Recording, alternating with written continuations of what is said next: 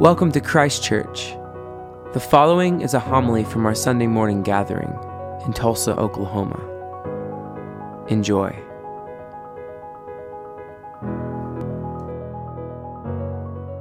The background of today's story, and really the whole of chapter 6, is the story in Deuteronomy 7. Chad Bird says that John 6 is painted upon a canvas, which is the Exodus and wilderness stories. The Red Sea becomes the Sea of Galilee. The manna that the Israelites ate in the wilderness becomes Jesus. And the wandering, complaining Israelites become the Judeans in the story. An important side note that typically the author of John uses the word that we often translate in English as the Jews is better translated as the Judeans, which refers to the authorities and the chief priests, which stood as Jesus' opposer.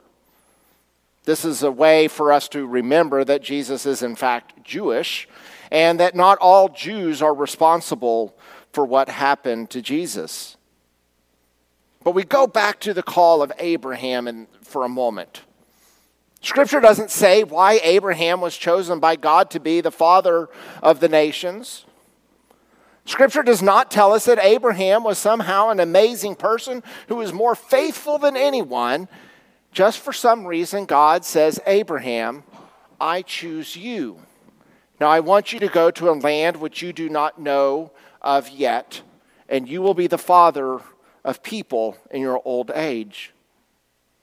It is as if God just simply looked down from heaven and said, eeny, meeny, miny, mo, and landed on Abraham.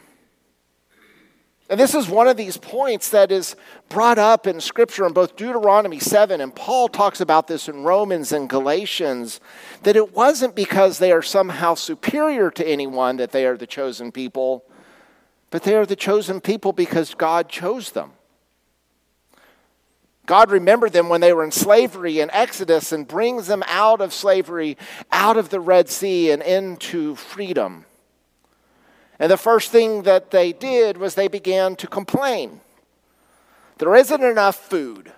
We had water. At least when we were in slavery, we had more things to eat. A few weeks ago, Kristen and I were watching The Kitchen on the Food Network. Fun fact, Sunny, which is on that show, my claim to fame is that she retweeted me on Twitter. Because she makes a pesto with collard greens and pecans, and I said I need that recipe, and she responded. So that's my claim to fame. But we're watching The Kitchen, we're watching the Food Network, and they make this really great salmon dish. And Chris and I go, you know what? We need to be eating more fish. You know, it's healthier, and let's introduce the kids to something new. Boy, that was a mistake. Kristen worked so hard on this amazing meal, and all we heard was complaints about the food, right? It's just this human instinct for us to be people who sometimes complain. And in one of the outbursts in the wilderness in which the people are complaining because all they have is bread to eat, God says, fine, you want something else, I'm going to give you quail. And you're going to have so much quail, it is going to be coming out of your nostrils.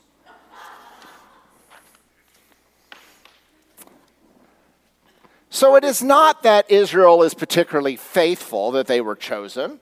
Right throughout the stories, we find that they are often very unfaithful, just like each and every one of us. But rather that they are chosen in spite of their unfaithfulness. Deuteronomy 7:7 says this, it was not because you were more numerous than any people that the Lord set his heart on you and chose you, for you are the fewest of all the nations. But it was because the Lord loved you and kept the oath that he swore to your ancestors, that the Lord brought you out with a mighty hand and redeemed you from the house of slavery, from the hand of Pharaoh, the king of Egypt. St. John Chrysostom, building upon this and reflecting on Romans chapter 4, says, since they were chosen because of God's love for them and his oath to their fathers, it is obvious they were not chosen because of their own deeds, but simply by the grace of God. Therefore, we have no boasting in ourselves, and nor do we. C.S. Lewis is probably the greatest evangelical mind, maybe since St. Paul. Certainly one of the greatest minds and writers of our Anglican tradition. When he was alive, he was asked by a magazine writer who was doing a story on him and said, "Tell me about your conversion story." Anybody who knows anything about C.S. Lewis knows that Lewis spent much of his life as sort of this agnostic.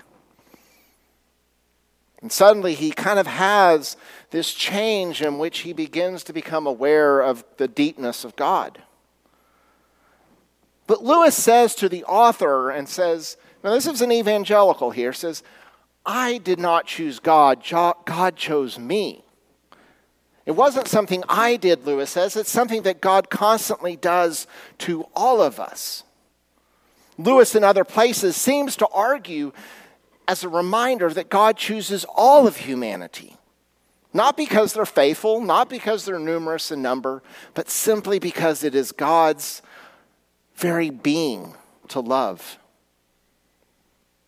In John's gospel, there is this constant image of the Father who is drawing us in, like a grandmother might draw all the grandchildren in so to hug them, to love them. God in John's gospel is not some distant figure, but someone who is so close to us.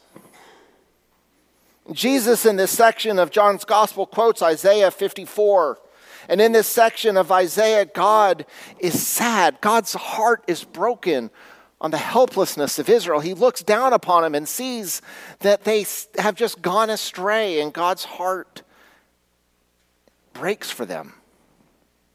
When they're questioning whether God is still on our side, God reminds them through Isaiah that not only does he still care for them, that there is a day that is coming, God says, that all who are hungry and all who are thirsty and all who were lost will come.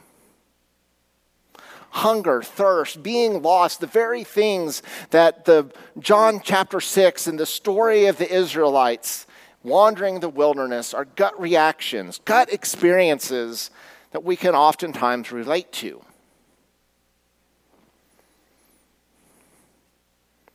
One author says that the soul knows for certainty only that it is hungry. A child does not stop crying if we suggest to it, perhaps there is no bread. Rather, it goes on crying just the same. Merton says that spiritual dryness is one of the most acute experiences of longing that we have. Rather than seeing the times in our lives in which we are like the Israelites and complaining because we don't have enough, that those are actually the moments, Merton seems to suggest, that we become most aware of our need and our dependence upon God. Philip Yancey asks, how differently will I relate to the uncommitted if I view them not as evil or as unsaved, but simply people who are lost? For some, that word summons up scenes of revival preachers who fulminate against the lost. But Yancey says, I meet it in a different, more compassionate sense. Several times while hiking in the mountains of Colorado, I missed markers along the way and on the trail. I wandered off course. I stared in confusion at a map and at a compass, trying to find my way home and trying not to panic. Already, he says, I have wasted precious time and energy. I know the dangers of spending the night unprepared in high-altitude wilderness. But at last, I see another hiker. I call out. When I reach him, he kindly takes my map and shows me where I am and shows me where I need to go. Anxiety fades as I realize I'm no longer lost, for I know the way home.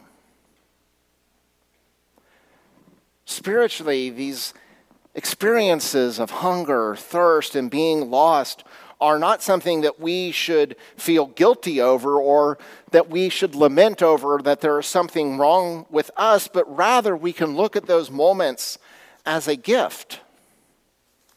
A gift that we do realize that we can't do this alone and we need something bigger than ourselves. It humbles us.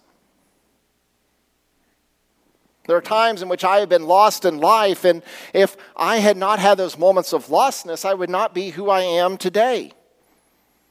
I would not appreciate how deeply grateful I am the times in which I am actually on the right path. I don't know what it is, but every time I've ever tried to walk a labyrinth, somehow I get off the wrong path, the right path, and on the wrong path, and end up in the wrong place. And what a metaphor for our own spiritual life.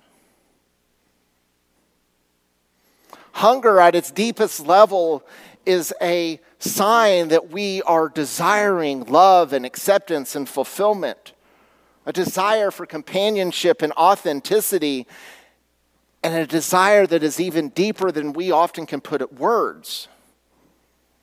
We don't simply want a greeting card love or even some kind of general acceptance. Our souls aim higher than simple tolerance. We long for a love that meets us in our hunger, in our places of thirst, in our places in which we are lost, that sees down to our deepest flaws and continues to love anyways. We long for an acceptance of the very fact of our being, not an acceptance of our behavior, for we are like the Israelites and not chosen because we are numerous in number or because we get it all right. We long for a one-way love that can pierce our hardened hearts and call us back to fulfillment. Amen.